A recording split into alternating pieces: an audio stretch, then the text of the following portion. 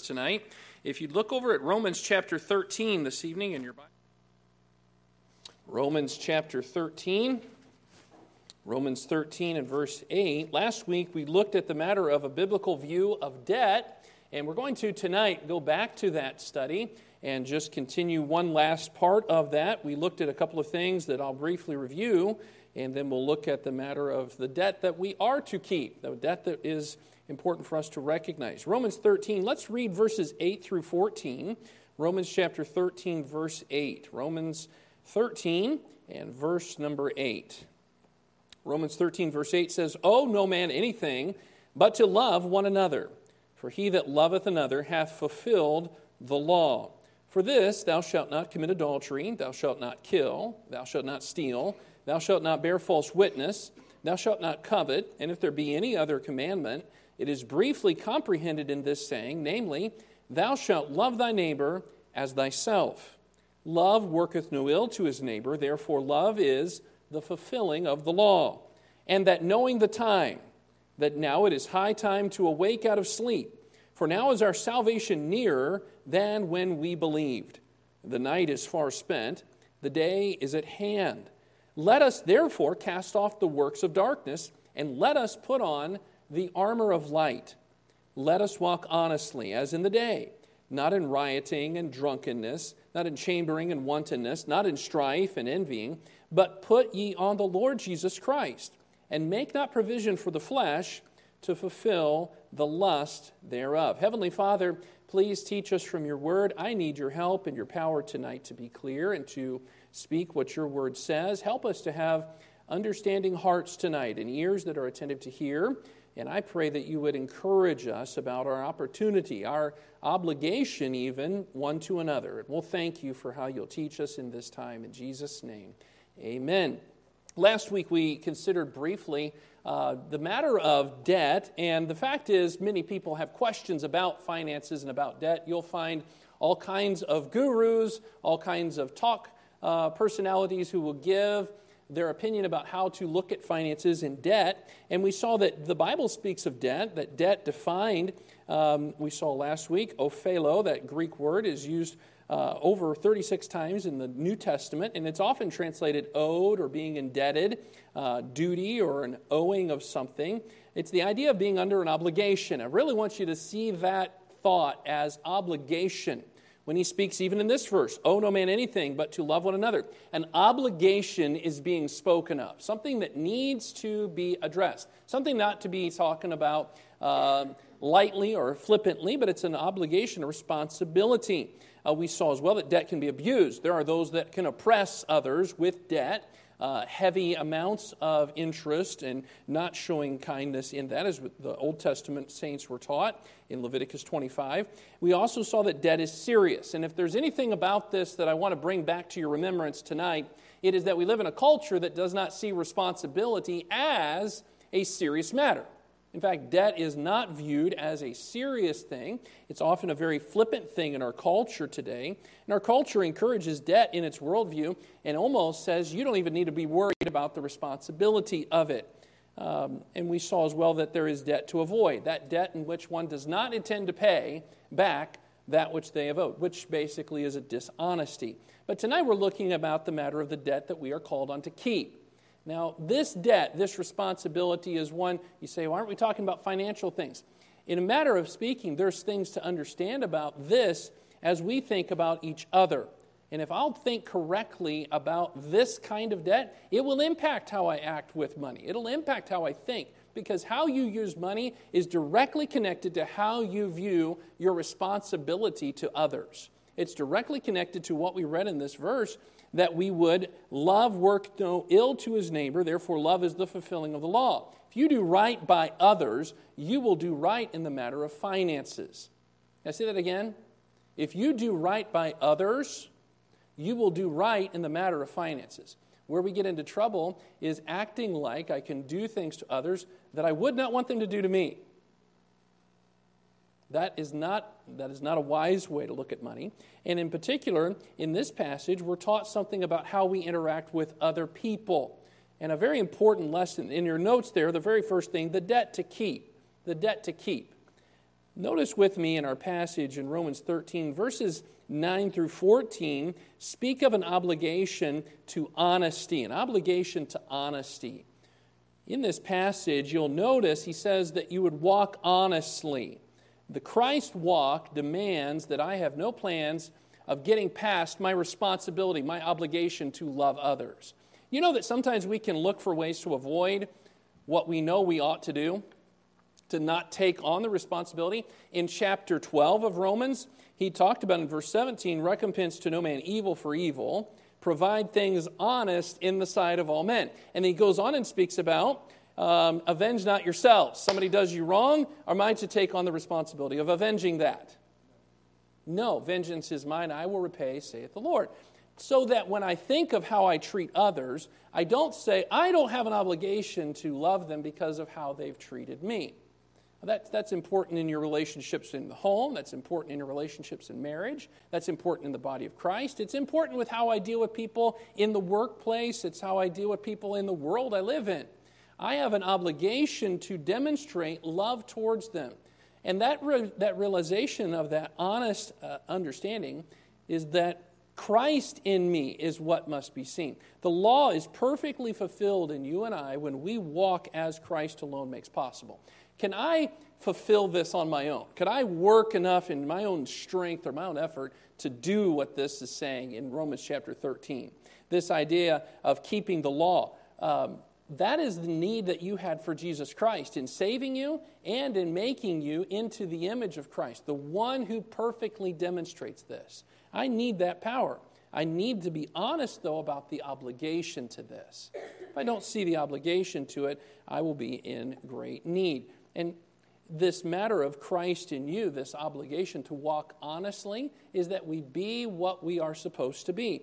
In James chapter 2, a similar concept is found. Look over at James chapter 2. Hold your place here. But look over in James chapter 2 with me in verses 1 through 10. James chapter 2, in verses 1 through 10.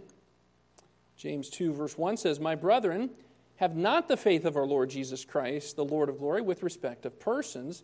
For if there come unto you an assembly, a man with a gold ring and goodly apparel, and there come in also a poor man in vile raiment, and ye have respect to him that weareth gay clothing, and say unto him, Sit thou here in a good place, and say to the poor, Stand thou there, or sit here under my footstool, are ye not then partial in yourselves, and are ye become judges of evil thoughts?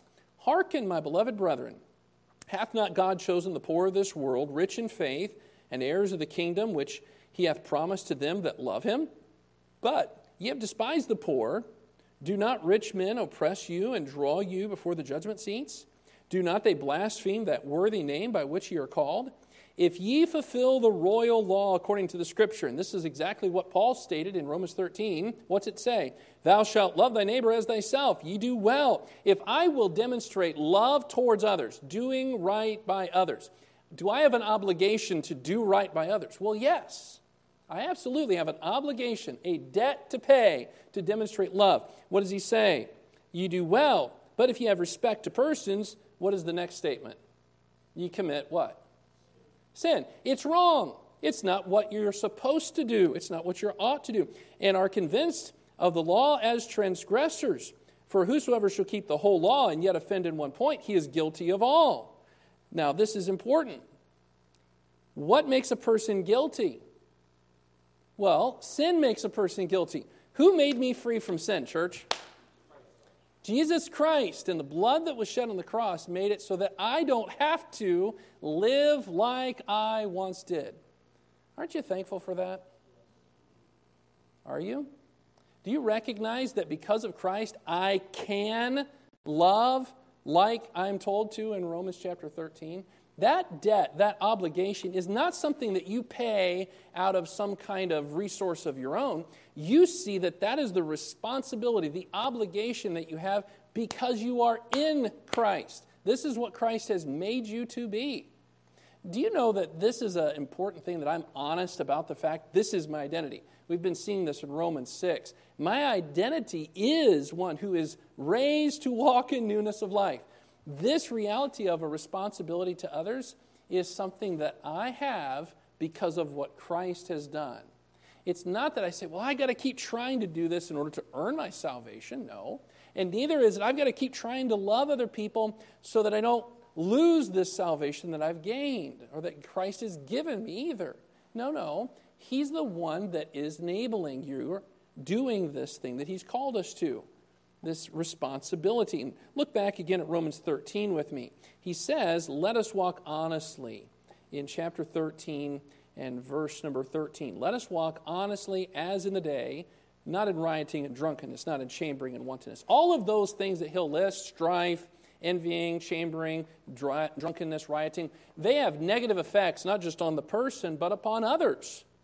The things that are mentioned in verse 9, not committing adultery, not killing, not stealing, not bearing false witness, not coveting, those all have relation to what I might hurt others with. You know that in the body of Christ and in your home and in your relationships, you ought to recognize you can do harm to others. You can hurt people. You know that you have a debt to pay, to recognize it ought to be your intent not to do that, not to flagrantly harm people. Now, there is a reality. We can harm people when we're not trying to. You ever been guilty of that? You're looking at a guy who this week has felt that way, okay? I know you're probably wondering, what do you mean, Pastor? You know my heart for this church is to continue to do what God wants, but I don't always communicate like I wish I did. You ever felt that frustration with your pastor? Yeah, that helped take a little attention out of the air. I realized I didn't do as good a job with that this past week. Now, that is not because I wanted to do harm to you all. And I know that, you know that. But as a pastor, when projects come up, I want to communicate more about them. I didn't do as good a job at that. My debt to you, my responsibility to you is to demonstrate love because that's what I ought to do. That's what you ought to do. But what about in your family relationships? Has there been ever a time when you did something and it was intentional to harm? The things he's talking about here, these aren't accidental things. There's a that was done on purpose. And that debt that I have towards others is not to do things that are on purpose to hurt. Never. Not one time. I have an obligation to honesty. You know, in family relationships, in the home, there's an obligation to see that I have a responsibility. I have a debt to Lindsay, to love her, not because I'm being led back. I have an obligation to love my children. I have an obligation to love brothers and sisters in Christ. I have an obligation to love a world that doesn't even love me. I have a debt to pay. Now, when I say a debt to pay, it's not as though I'm paying this to earn my salvation. What's this debt? It's a responsibility. And if you'll get that word duty or ought or should or an obligation that you need to honestly see, I hope that'll be what you live out, that you'll live that out, that you know. And there's a couple of things that Paul says to help encourage this. Consider how Paul finishes this passage. He says, you know the time. Look back in our verse.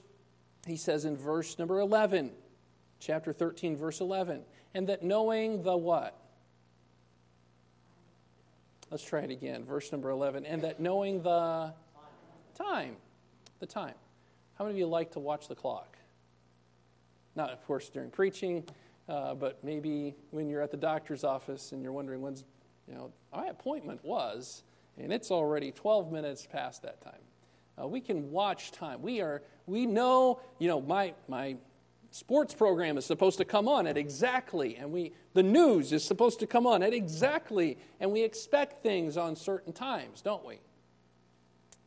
What about the realization of the time that we live in? He says here that we're to be recognizing the time, that you know the time. It isn't time for slacking or ignoring responsibility. You know the time. There needs to be an honesty. For the believer, what is coming? He says in verse 11, that knowing the time that now it is high time to do what? Awake out of sleep. Awake out of sleep, for now is our salvation nearer than when we believed. You know that whenever the day was that you trusted Christ for salvation, you're closer to the realization of what Christ has done for you and what you will be than you were in that day. You're closer to that. Does that excite you? It excites me. I'm closer to what will be the way that God intends for me perfectly to be, that I'm not there yet. I'm not arrived. You're not arrived. By the way, has that ever been something you've recognized? I don't live around people that have arrived. Don't jab your husband or wife. We haven't, and you won't until that day. But I'm closer to that day, so guess what I ought to be looking towards? I have an honesty about the obligation, responsibility that I live this life in. You know, the person financially that gets into problems with money and debt and does not take care of them often lives unrespecting of time. Oh, I've got time to get to that. Oh, I've got time to pay that off. And guess what happens if you don't take debt seriously? Does time make that problem go away? No, it makes it worse.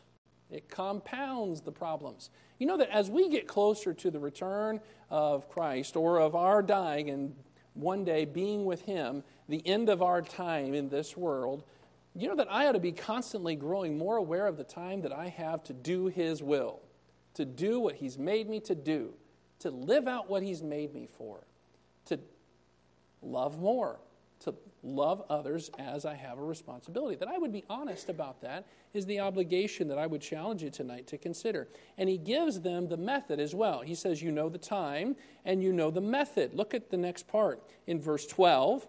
The night is far spent, the day is at hand. Let us therefore cast off the works of darkness. There's the method. He's spoken of this already in chapter 6 in Romans. Let us recognize that I don't have to live in this effect of sin dominating me, being a mastery of me anymore. Cast off the works of darkness, and let us put on the armor of light. You know what the armor of light is? It's Jesus Christ. Every bit of Jesus Christ is what is to be put on. In fact, he'll repeat that again in verse 14. Do you notice what verse 14 says? But put ye on what? The Lord Jesus Christ, and make not provision for the flesh to fulfill the lust thereof. Put on the Lord Jesus Christ. The method of my recognition of this debt, this responsibility, is not to panic. By the way, have you ever recognized you had a responsibility and it stressed you out? Do you have a financial responsibility? Now, do you know that a lot of people with financial responsibilities that they wonder how they'll deal with can stress about them if they do not have a plan for accomplishing what needs to take place? I've met numerous people who the weight of the challenge is greater than the plan that they've ever thought of. There's no method. There's no, what am I supposed to do?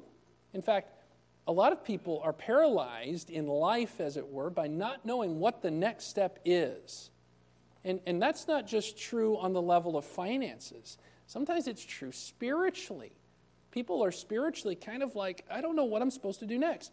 Very simply, you're to put off the works of darkness, put on the Lord Jesus Christ.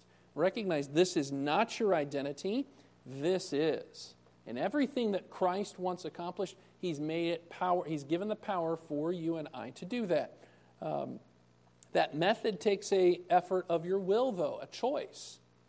I can't do this because this isn't honest. In a financial situation, if someone knows they owe $100 and need to pay it back, but they look at the day and they say, you know what, I'm hungry today. I'm going to go spend $15 at Burger King. You're like, who would spend $15 at Burger King? I know. Ugh. Anymore, that's about what you might spend if you just get the biggie size on everything, right? Now, can someone in that moment forget the reality of something and just live for the pleasure of the moment? Could they? Yeah. If they do that, are they being honest about what needs to take place in order to take care of their responsibilities? You and I might say quickly, no. Or they're being not as responsible with it. But if they would say, you know what, I, instead of getting the biggie size $15 meal today, will only take what I need, $2, $3 meal, so that I can take the other 12 and set that aside every day. Guess how quickly that $12 will pile up every day that they don't use the 15? Well, pretty quick. They've got it paid for, don't they? The $100 debt. Wow, they had a plan, though, and they put that plan into action. Now, whether or not you eat $15 meals at Burger King is not really my point. recognizing that there is a plan for you and I to live out our responsibility is a great comfort. Because if I don't realize there is a plan for this realized Christian life, I might just feel like, I don't know what to do. And become, as it were, paralyzed by the fear of not doing something. But then in that fear, not doing the next thing that you should do, the next right step, the next right choice. Putting off sin and recognizing I need to put on Christ is a matter of constant realization. It's a reality that I live in. I know the time that it is short, what I live for. I don't have guaranteed 50 years to serve Christ in. I need to serve Christ today. Can I say that again? You don't know how many years you have to serve Christ. Serve Christ today. Wake up tomorrow and decide, today I serve Christ. It's what I'm here for. It's my purpose. It's all I'm going to focus on as I'm considering what's important. I serve Him. I serve Him. And in recognition of time and the method that He's given to us, you then and I can do what we're told. Does Paul say, oh, no man anything but to love one another, and not say that there's a way that this can take place? No, he very clearly says you need to know the time and you need to recognize your obligation to then make a choice. The method is that you would put on the Lord Jesus Christ and not make provision for the flesh to fulfill the lust thereof. The things that you want that would hurt others. And are there things that you want that would hurt others? Are there things that we can want that would hurt others?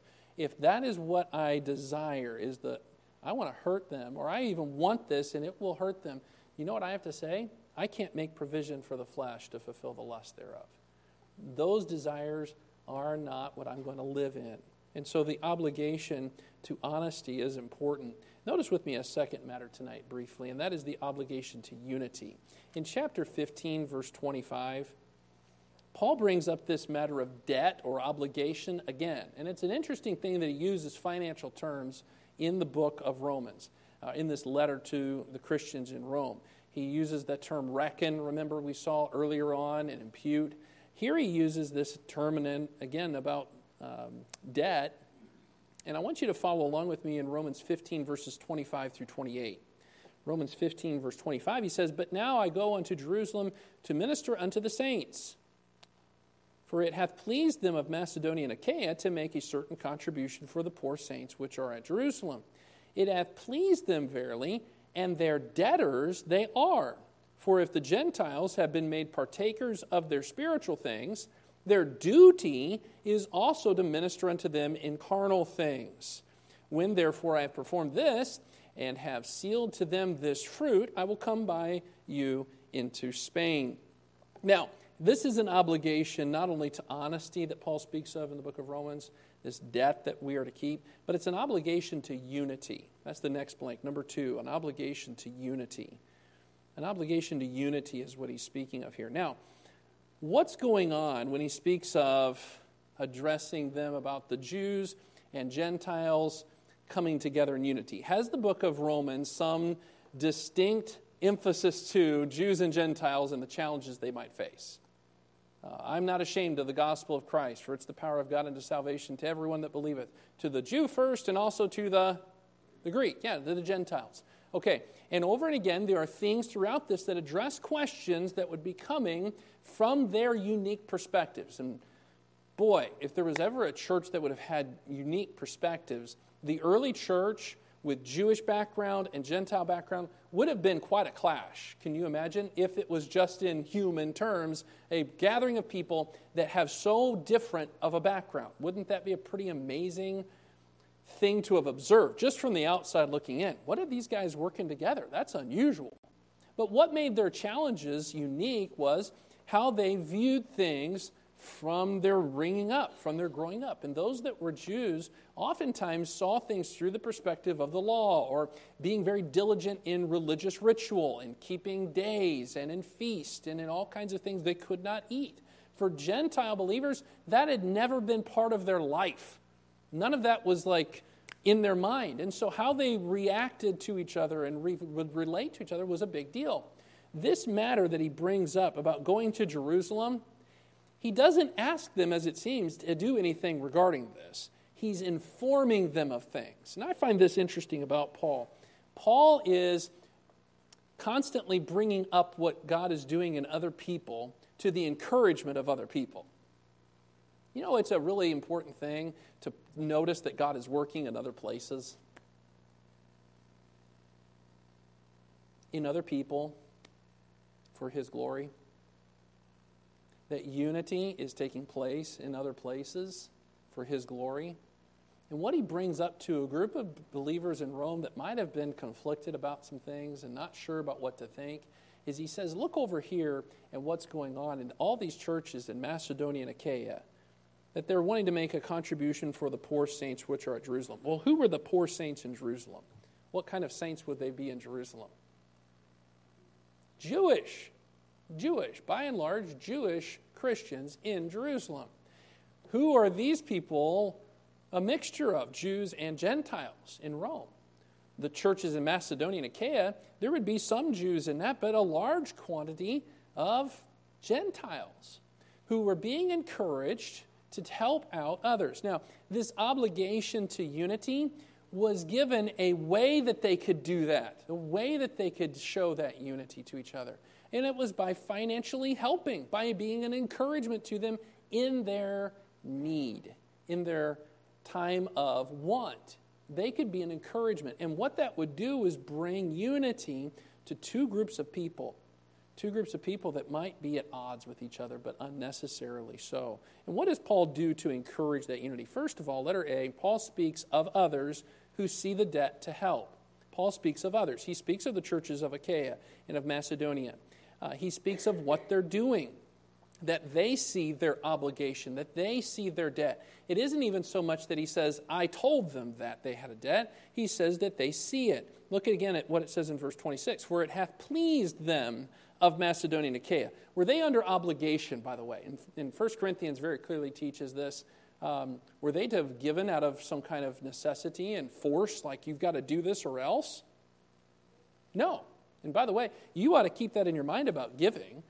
Giving is an opportunity to do so out of a heart of gratitude, not out of a, you better do this, beat you over the head.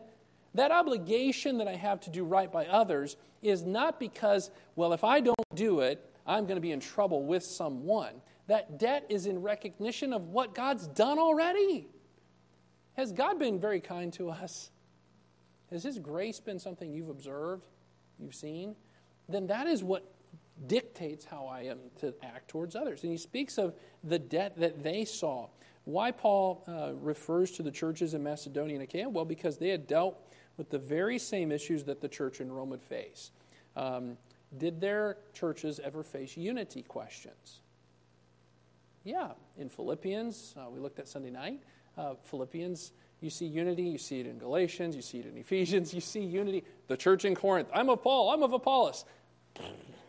Disunity. The unity questions were important. And so Paul brings up churches that are also involved in this, and he challenged the Corinthian believers to take part in that special offering and spoke of others. Why? Those Christians that were involved in that, guess what they were doing? They were walking in honesty towards the people in Jerusalem. What do you mean by honesty, Pastor? They saw correctly how they might love.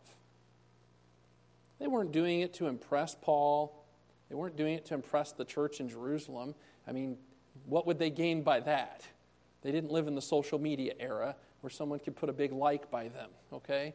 What were they doing that for? They rightly saw something. They rightly had an honest understanding.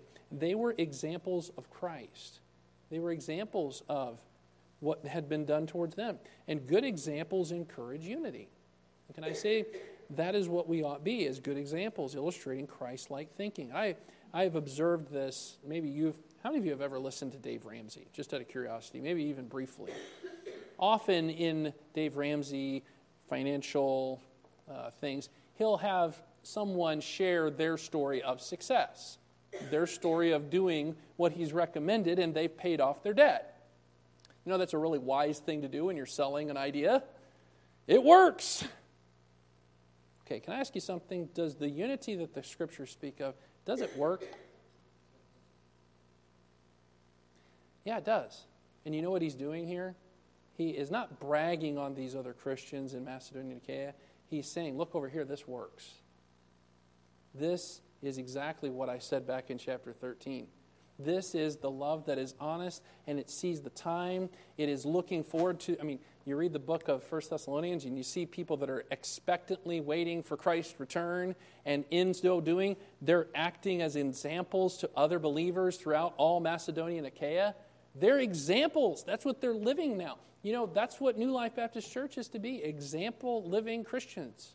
That's what I'm to be. That's what you're to be, example living Christians. And he speaks of this matter of others who have seen it. Then secondly, letter B, Paul speaks of it as an obligation to do right by those who have helped us. Look how he says it in verse 27. It hath pleased them verily, and their debtors they are, for if the Gentiles have been made partakers of their spiritual things, their duty is also to minister unto them in carnal things. Now that word duty is the same Greek word for owe no man anything. It's the same idea as recognizing a responsibility. That I would see it's my duty also to minister to these people who have ministered to me spiritually. Now, could someone hundreds of miles away say, did those people minister to me? Well, if they would be honest, they'd realize that those believers in Jerusalem had had an impact on sending out the gospel. And they were the beneficiaries of that. And that God had worked through those people to then be a ministry and help to them. That was honest. That was in great recognition of their working, that they are now to be thankful. And out of that thankfulness, demonstrate care back towards them. That's an important aspect, is that they would see, not as it an option. If we want to do something for those guys, you just think about it and maybe do something. Paul says they saw it as an obligation. They have a duty, and they saw that duty, and they responded to that duty.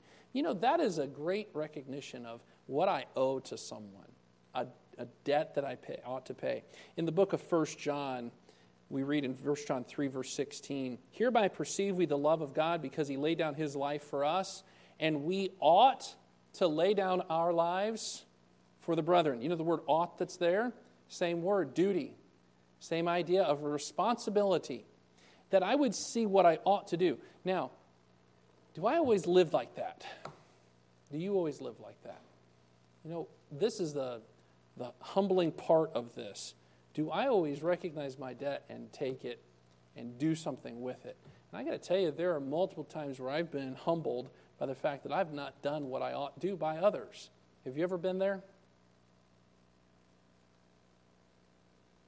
I'm the only one. I got to tell you, church, you're going to find that that's going to be where you live in reality day by day, with your family, with the body of Christ here at New Life, with the world that we live in. Have you ever cut someone off in traffic? Did you demonstrate the debt that you owe that person? You say, I don't know that I owe them anything. Christian, what do I owe others? We live in so much of it. I deserve. No, I don't. If I would recognize how much God's been gracious to me, it would impact, I believe, how much I see the responsibility I have to others. And again, when we speak of this debt, we are not speaking of a debt that you have to pay to earn your salvation. That's not how Paul is viewing this whatsoever. He's speaking of a debt that you owe, a responsibility that you're to take seriously. And it's a serious responsibility towards others. A serious responsibility about how you would interact with and be a help to those around you. We have an obligation as believers to take this seriously, this debt that we have towards others, and may God help us in that. And as we recognize our failing in this, and I am quite certain it will happen. In fact, unity issues will come from these things, won't they? In your home, where do unity problems come? When someone isn't loved as they ought to be loved. Right? And they hurt because of not being loved the way they ought to be loved. When that takes place, it is hard, but it is absolutely necessary. It is necessary for the one who's offended to say, I've offended. And then to continue to recognize, I can do what I ought to, and I want to do that. And that that Christ can be seen in the unity that comes from that is a marvelous thing. And I want to see more of that. I want that.